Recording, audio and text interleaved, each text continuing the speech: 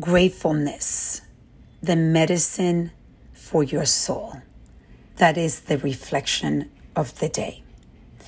Today, I woke up to a feeling of tremendous gratitude. It is my birthday.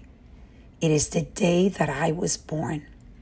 And I look back, I thought 57 years ago, my mom gave birth to me in the Dominican Republic in a very, very small and poor city, very small town.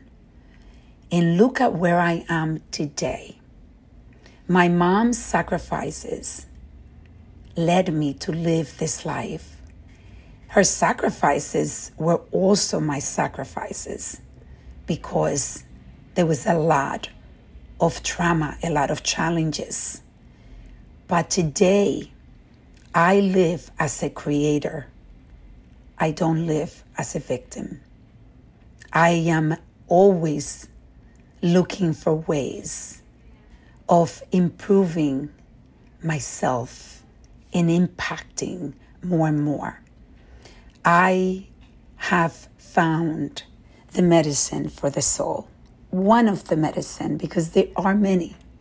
This medicine for the soul is the gratefulness.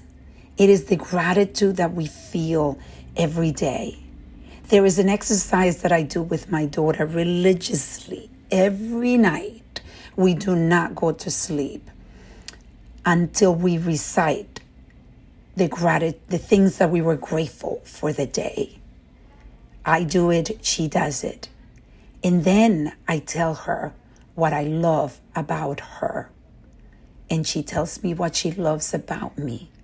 And we always find different things that we love about each other. In that simple exercise, no matter where my daughter is, I still will do it with her before she goes to sleep.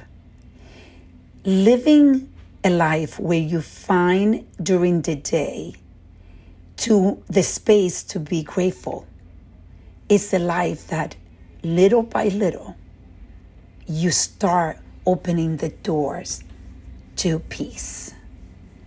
Peace, that inner peace that we look for. It is not easy, but it is doable.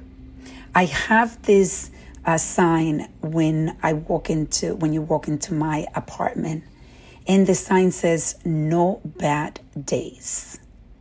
And that is my formula. I have bad moments during the day, but I will make sure that I don't have a bad day. And the reason that I'm able to do that is because I concentrate on making sure that gratitude is part of my daily life. Taking things for granted is human nature. In doing everything we can to make sure that we do not take the little things in life for granted, like waking up in your bed, going and taking a shower. There are many people that are not able to do that. Going to the bathroom, as simple as that. Brushing your teeth, there's many people that cannot do that. I remember when my mom was ill for 2 years, she could do nothing. Everything had to be done for her.